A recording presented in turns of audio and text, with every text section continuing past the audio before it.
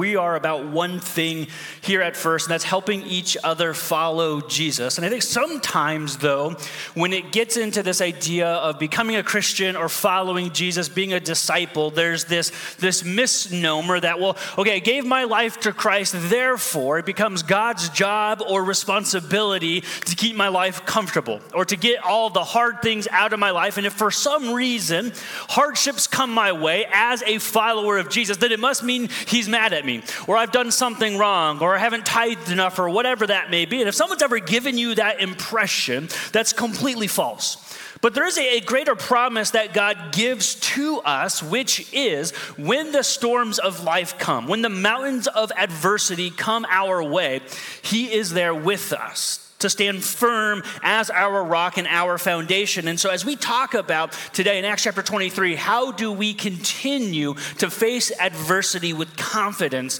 as people of faith? Now, have you ever had an unfortunate, slip with the tongue? Have you ever had one of those moments, perhaps in a conversation with somebody where something happened and said that you didn't really mean to? I've been known to do this a few times from stage. In fact, early on in planting Urbana, there was a time when, let's just say, a unintentional four-letter word slipped out. And thankfully, I still have my job today. But it's one of those things that unfortunate things happen. And so this week, as I was preparing, I found a couple that online that I found were funny that you might be able to maybe resonate with some of these. So here's a couple of unfortunate events that have happened to people. Here's the first one. This person says, well, after flunking a job interview, I got up, shook everyone's hand, and then I walked into the coat closet. Like, could you imagine, like, you bombed the interview, and then just to make it worse, you don't even remember which is the right door to go out of? Here's the second one. This one was pretty funny. They said, I once tried on a coat in TJ Maxx. Come to find out, it was the coat of a customer trying on another coat. So, man, this is a nice coat. Where did you find this? That's my coat. Like, was this in the dressing room or was this in the aisle? I have a lot of questions. This next one is cringeworthy, but it's too funny. He says, I once walked up to a baby-holding stranger thinking it was my sister at my daughter's soccer game and demanded, give me the baby. Like, you're there saying, this stranger just comes up to, let me hold the baby. And you're like, get away from me. I'm about to call the cops. This last one hasn't happened to me, but I probably will at some point, and it says this. Said, I once bumped into a mannequin and said, sorry. And then I said, oh, sorry, I thought you were a person, only to realize I was still talking to a mannequin. You know, there's just certain things that happen in life that are unfortunate. And sometimes there's unfortunate things that we can write off, but there are other things that stick with us a little bit longer. And this is not a spoiler alert about news of life, but it's unfortunate events and uncertainties are both certainties of life. You don't have to live very long to begin to figure this out. And there's some harder, unfortunate certainties or uncircumstances that come our way. Things like broken promises, foiled plans, or unforeseen pain.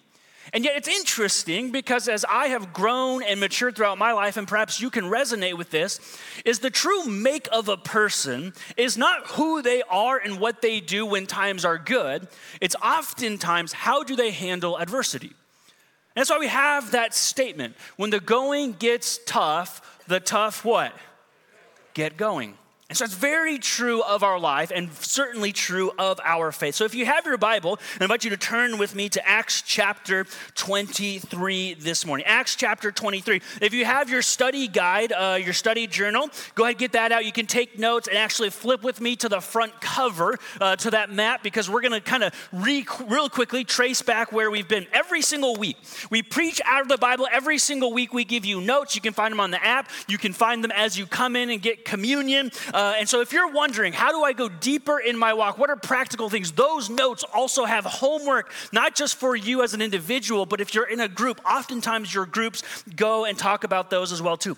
But here's where we've been so far, 23 chapters in the book of Acts. It's been a while since I've drawn, so I just wanted to draw this morning. And so it all started down here, and this is the city of Jerusalem here. All right, so it starts the city of Jerusalem. Remember, the book of Acts picks up shortly after the death, resurrection of Jesus.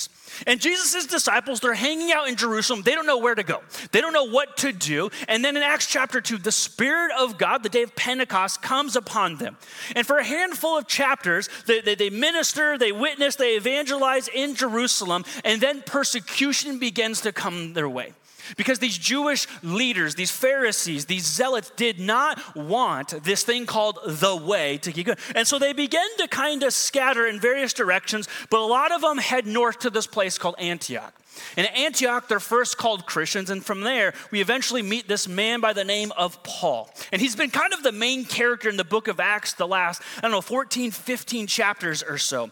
And God goes to Paul and says, Paul, you were a Pharisee, you were a zealot trying to tear me down. Now you are going to be my number one worker. And so Paul then begins to take the gospel of Jesus all throughout the region of the ancient Middle East. And he'll go to the region of Galatia, and he kind of loops around. He goes, hangs out at the beach, because when you don't know where to go, you go to the beach type of situation, right? And they eventually visit all of these big cities that become other parts of the New Testament. They plant churches in Philippi, in Thessalonica, in Corinth, in Ephesus, and they kind of do this loop, and then they make their way back. In Acts chapter 15, the Jerusalem Council, they're trying to figure out Jews, Gentiles, who gets to belong. And then Paul goes on another journey. He heads back up and he kind of does the whole thing again. And where we pick up today is this same man is continuing in this journey, in this thing. But he's not going to go a whole lot more.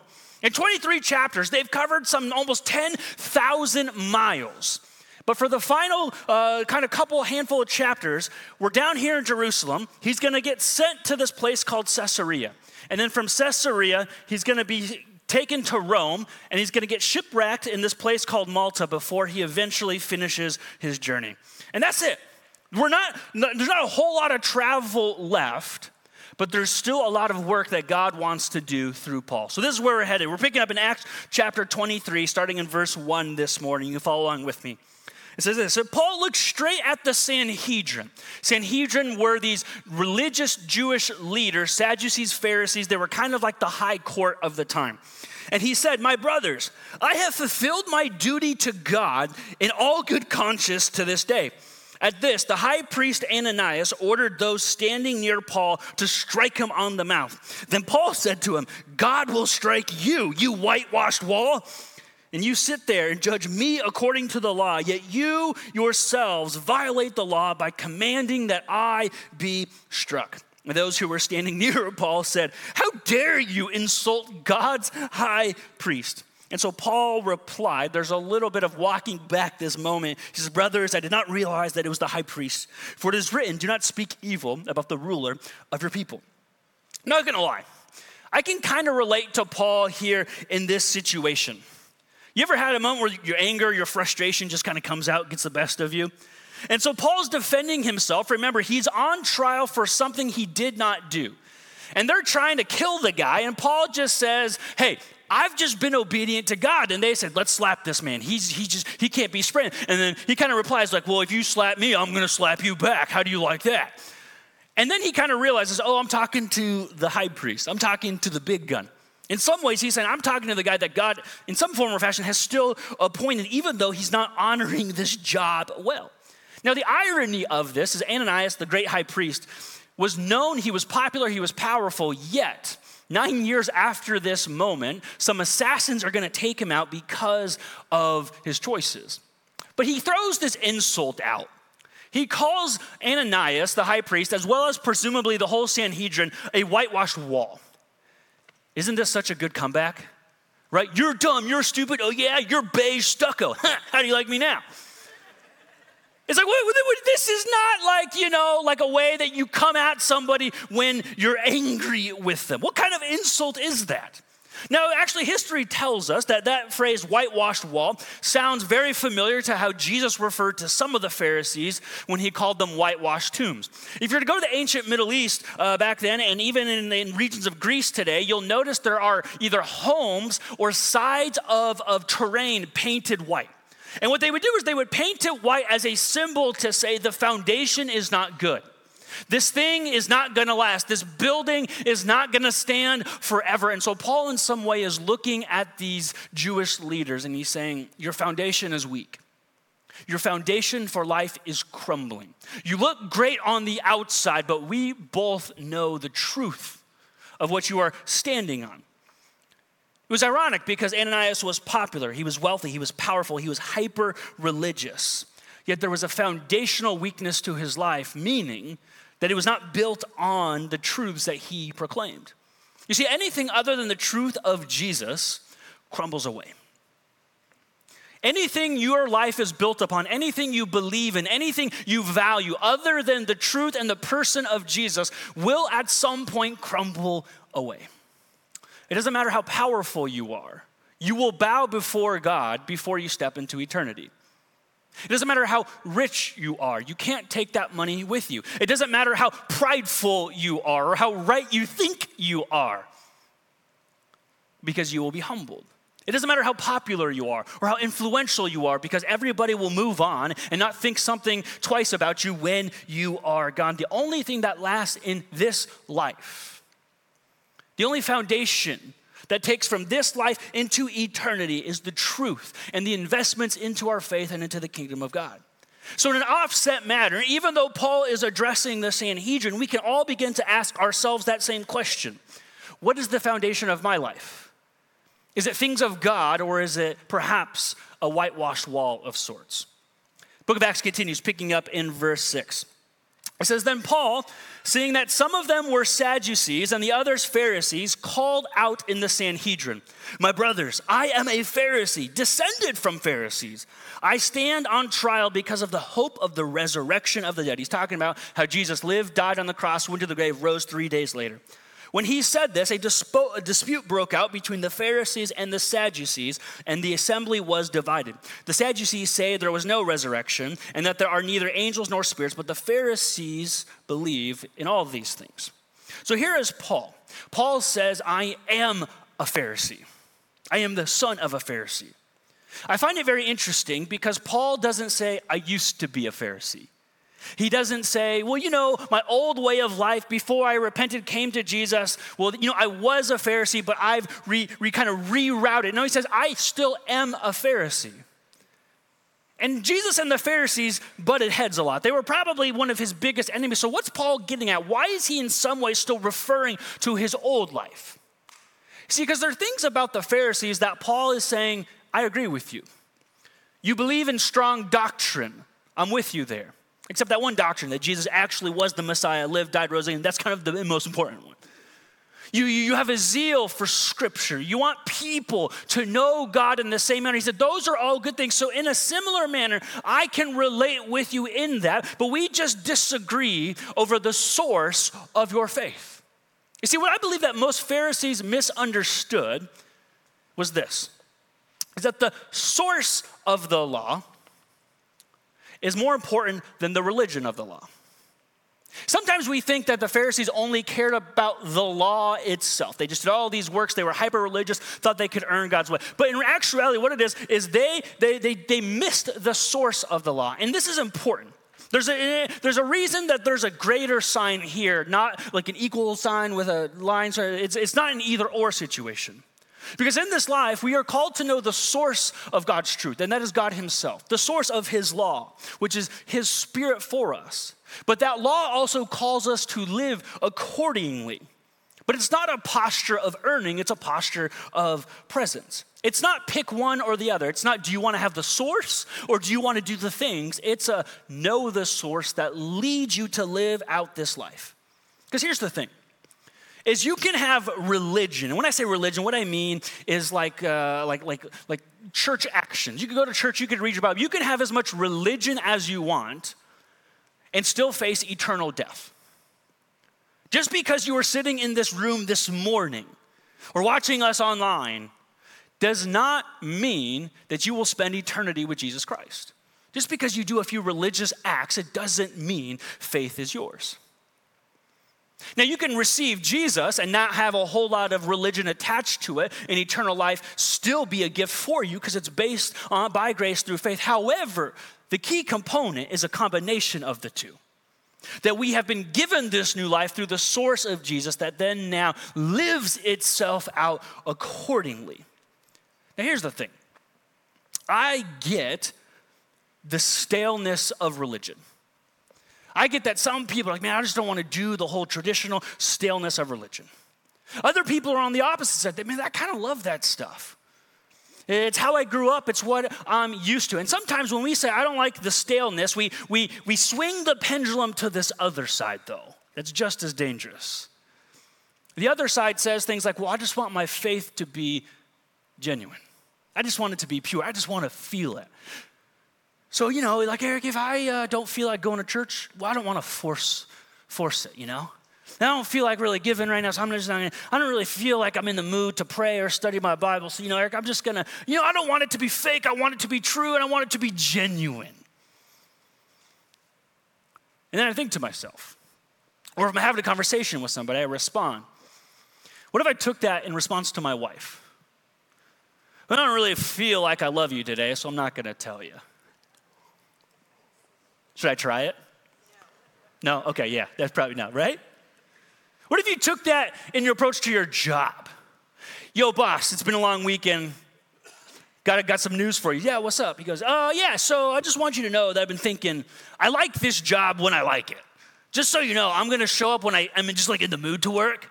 And I'm going to get my projects done when I kind of just like really feeling like passionate about them. And so just letting you know, like I'm just, as soon as I just feel it, because, I don't want to fake anything. I don't want to just go through the motions of work. Just so you know, I'll do that when I feel like it. Is that cool? And he says, cool, I'll clean your desk out for you and send you your stuff later. Yet for some reason, we feel like we can take this approach with God and say, I just want to feel like it. And the problem with that way of thinking is no one is so good, so pure or so righteous that you feel like doing what you ought to be doing all the time. You see, part of a genuine faith is actually doing what you don't want to because you know that's what faith would require of you. Part of being a good spouse is doing what you maybe don't feel like doing because that's what love would require of you. Part of being a good parent is bringing the discipline to your child when you don't feel like it because that's what love would require of you. You see, part of having a true, strong, genuine faith is actually to say, I will be disciplined in doing what I know I need to, even when I don't feel like it. That's because what discipline is designed to do is to keep us focused on the source. Discipline keeps you focused on the source. Anything in life can become a checklist in which you just go through the motions. Your faith, your family, your job, your health. And if we took that approach, I'm just going to not do anything until I feel like it. We're going to waste a lot of time and hours and energy waiting to get into the mood. But when we begin to not feel like it, the key is not to say, well, that doesn't work. See, it's dead. Well, it's not what it wants us. The key is to say discipline reminds us that we're focused on the source, not the action itself. So if you ever find yourself saying, Eric, how do I have a stronger relationship with Jesus? You discipline yourself to be with him. No matter how bad you want to sleep in. No matter how much you don't feel like getting the family or yourself up out of bed to go to church on a Sunday. No matter how much you want to keep your money for yourself or you don't want to go to group that week because it's just been a long week. You discipline yourself because you know that's what faith requires of you. You want to have a stronger relationship with your spouse. You discipline yourself to be with them, to speak the truth to them gracefully and in love, regardless of how much the anger maybe boils up within you. You want to have a strong relationship with your child. You discipline yourself to turn off the TV or to put down the phone and get on the floor with them because that time is limited. You want to grow in that career. That's great. You need to discipline yourself, though, to be at work. Discipline yourself to maybe develop thick skin. Discipline yourself to learn a new skill each and every day. Hear me when I say this, is that the greatest version of you is the disciplined you. The greatest version of you is not the go with the flow you. The greatest version of you is not the take every day as it comes you. The greatest version of you is the same greatest version of me is the disciplined version. Not this emotional epicenter that kind of flows, because discipline says, I am focused on my prize. I am focused on the goal. And for us as disciples of Jesus, that focus is Jesus. That focus is living out a life of faith, of loving God and loving our neighbor as ourselves. You will never reach a dream. You will never reach an aspiration. There is no growth without discipline in doing what matters most. And as Paul exemplifies here to us, what matters most is filling our lives with the truth of God and of Jesus and nothing else. Story continues in verse 9. Paul goes on, he says, so there was a great uproar, and some of the teachers of the law who were Pharisees stood up and argued vigorously. We find nothing wrong with this man, they said. What if a spirit or an angel has spoken to him? The dispute became so violent that the commander was afraid Paul would be torn into pieces by them. And so he ordered the troops to go down and take him away from them by force and bring him into the barracks. Real quick, the rest of this chapter gets crazy. These group of people, they get so focused and fixated on taking out Paul that they make a vow. We're not going to eat, sleep, or drink until he's dead. And then Paul's nephew kind of hears of this plan. It's like a movie. And he informs the guards, and the guards are like, is this true? And he's like, yeah, it's true. Like, cool. And like, here's a cookie, and he runs away. And so then they go take Paul. They didn't give him a cookie. I just made that part up. And then they take Paul, and they put him in protective custody, and they get like 300 soldiers to protect him to get all the way to Caesarea. So here's Paul. Think about this. He's being persecuted for rumors that aren't true. He finds himself with some powerful people wanting to take his life. And instead of trying to get out of custody, he wants to proclaim the truth. And so when all hope seemed lost, when he didn't maybe feel like he was getting out this time, there would be no miraculous rescue. I'm never going to make it to Rome like I wanted to. This is what it says in verse 11. It says, then the following night, the Lord stood near Paul and said, take courage. As you have testified about me in Jerusalem, so you must also testify in Rome. Here's the thing. This uncertainty, this adversity in verse 11 couldn't be more vague. God just says, hey, cheer up, bucko. You're going to Rome. And Paul's like, cool, you got a plan? Nope, you're going to Rome. Just know that, you're going to Rome. Yeah, God, I don't know if you've noticed, but kind of what I'm facing here, I'm still got some chains. There's like dozens upon dozens of powerful people in this city who want to cut my throat. Jesus, that's a cute plan at all. How are you actually going to get me out of this one, though? Because this mountain of adversity is a little bit bigger than anything else I've faced. Take courage. I'm with you. In Paul's moment of uncertainty, his moment of crisis, his moment of adversity becomes a moment of vision. He's been waiting to go to Rome. The mission is on hold. Nothing positive is going his way. And instead of just throwing God out the window, instead of losing sight on him as the source of his life, God meets him in the uncertainty. It says the Lord appeared and stood near Paul. The Lord stood near. One of my high school basketball coaches used to say this to our team all the time. He would say, if you want to see the true strength or character of a person, find them in a moment of adversity, because then the real them will shine through. There's a man by the name of Rob Kenny. I'm going to show you a picture of Rob here. Some of you might actually recognize him. He runs the YouTube channel called Dad, How Do I Blank? And it's, Dad, how do I change my oil? Dad, how do I tie a tie? Dad, how do I make scrambled eggs? All that type of just really short, quick, practical videos. Some over 4 million people subscribe to it. He's oftentimes referred to as the internet's dad for how much practical advice he's given people. And a lot of people assume that Rob grew up with a very active and present father, and he's just carrying on the tradition. But the truth is, the opposite is more of the reality. When Rob was a young boy, his parents got divorced, and his mom, instead of sticking around with him, decided to chase after alcohol instead. So he was left with his father, who would leave him in the trailer for multiple days on end while he went swinging with some other people. And then when he was a teenager, he vowed to himself, if I ever get the chance, if I ever get the opportunity, I'm going to do whatever I can to make sure people don't feel like I do, so they don't have to grow up like I did.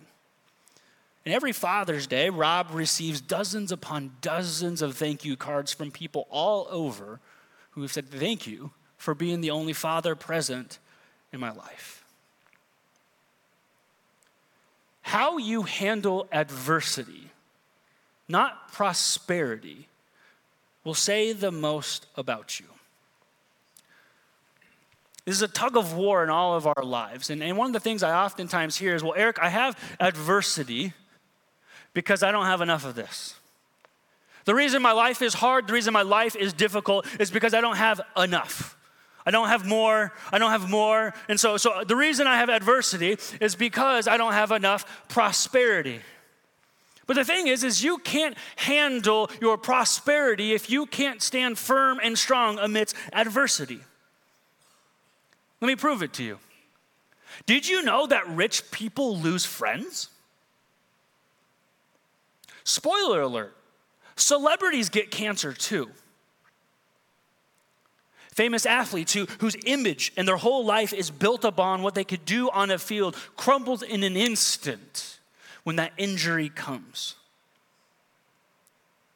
Life is a foundation built on a truth or a value. And how you handle adversity is going to reveal in your life what your life is actually built upon. How you handle the certain unfortunate events, dare I call them the certain uncertainties that will come in life, will reveal what is that truth for you. You see, if we read Paul's story, some of us, perhaps we read Paul's story here at this point, and maybe you've been following along with us, you probably maybe at some point say, man, when is Paul going to get a break? When is he going to get off the hook? When's God just going to say, you know what, Paul, you've done enough. You've been obedient to me enough. You've followed me enough. You've sacrificed enough. You know, at this time, I'm just going to do some magic pixie dust stuff and just get you out of there. I'm going to teleport you to Rome. I'm going to make sure and put this force field around you. I'm going to give you a lightsaber. Life's going to be great. We look at Paul's life and say, he must have done something wrong, right? He must have been, not given us the full story to keep hitting hurdle after hurdle after hurdle. And the interesting thing about this story is Paul's response to when the people say, we want to take his life. Paul's response is not seen. But you know whose response is? God's. The presence of God is clearly seen and stated in verse 11. We're coming for you, Paul. They take him, they put him in the barracks, protect him from harm, and the next thing we see is the presence of God show up literally beside Paul. Because Paul was a man of faith. Faith is when we confidently trust God amidst uncertainty.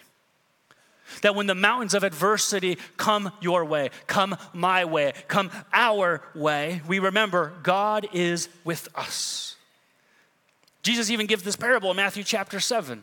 Build your house on the rock, not on sand, because when the storms come, not if hardship comes your way, not if there might be financial trouble or not if that person stays to their promises. He says, when the storms of life come, make sure your house, your life, your faith, your eternity is built on a rock.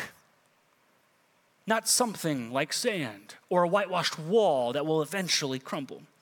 But the thing is faith is not us sitting around waiting for God to move. It's us moving closer to him, especially during the times of uncertainty.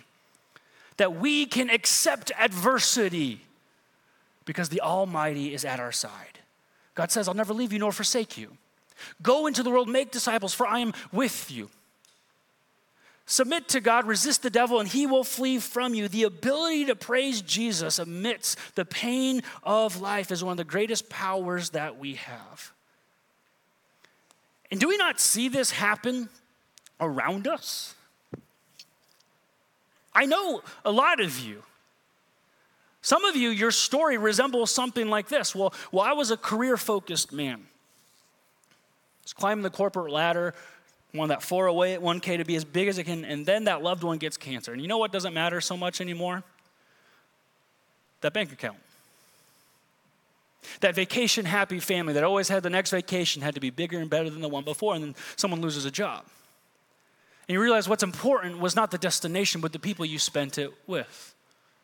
A lot of people say, hey, what's the most important thing to you in life? God, absolutely, most important thing to me. Cool, show me your daily schedule. Show me your credit card statements.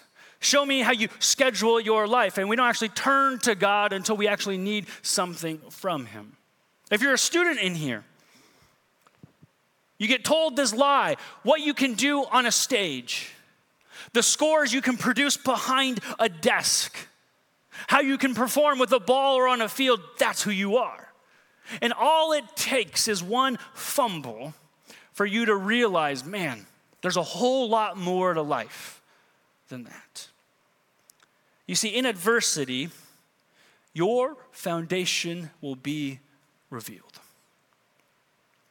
In 1924, there was a group of English men and women who wanted to be one of the first groups to scale Mount Everest. And so they went through the whole process and they got up the mountain and they stopped at all the base camp and all the acclimation, and they got to this point in which they said, okay, here it goes. We're sending 2 people up. And these 2 people never returned, and as far as they know, never reached the summit. And they did this twice. And so then they returned back home to London, and they let it sit for just a couple of months. And some of the people in the group, they weren't sure. Some of the people were like, how are we ever going to do this? Other people are asking the question, is it worth it or not? And so they got the team back together because they're supposed to take another trip, and they're kind of having this conversation. Can we actually defeat this mountain or not? To which the leader of the group, his name is Sir Edmund Hillary, he gets this big old printout of Mount Everest, puts it behind him, like that's a boss move, like, yo, here's the mountain, here's me, let's do this. And he gives this speech though. He says, Everest, we tried to conquer you once, but you overpowered us. We tried a second conquest, but you were too much for us. And here's how he ends it though. But Everest, I will come again and conquer you, because as a mountain, you cannot grow. But as a human, I can. That's a man leading a group team saying adversity will never slow us down. It's no coincidence that the Bible is chock full of metaphors describing God as a rock, a mighty fortress, a firm foundation, a refuge for the weak. There is repetition. He is with you. He will be your truth. He will be your foundation. And that's not because he's saying, don't worry, I'm going to shield you from all pain in your life. And that's not because God steps in and says, hey, just so you know, anything that might give you sorrow, I've made sure it's not going to happen. He doesn't say, I'll be your rock because, I'm God and nothing ever terrible is going to come your way. No, he says, because life happens, because adversity comes our way, because you will have and will again face a mountain of adversity, God says, don't worry, you can face it because I am next to you, because I am by your side, because my power is greater than anything you will face. My grace is more sufficient than anything you will struggle with. My love for you never leaves and never fails. Jesus said to his disciples, if you have the faith of a mustard seed, you can tell that mountain to move.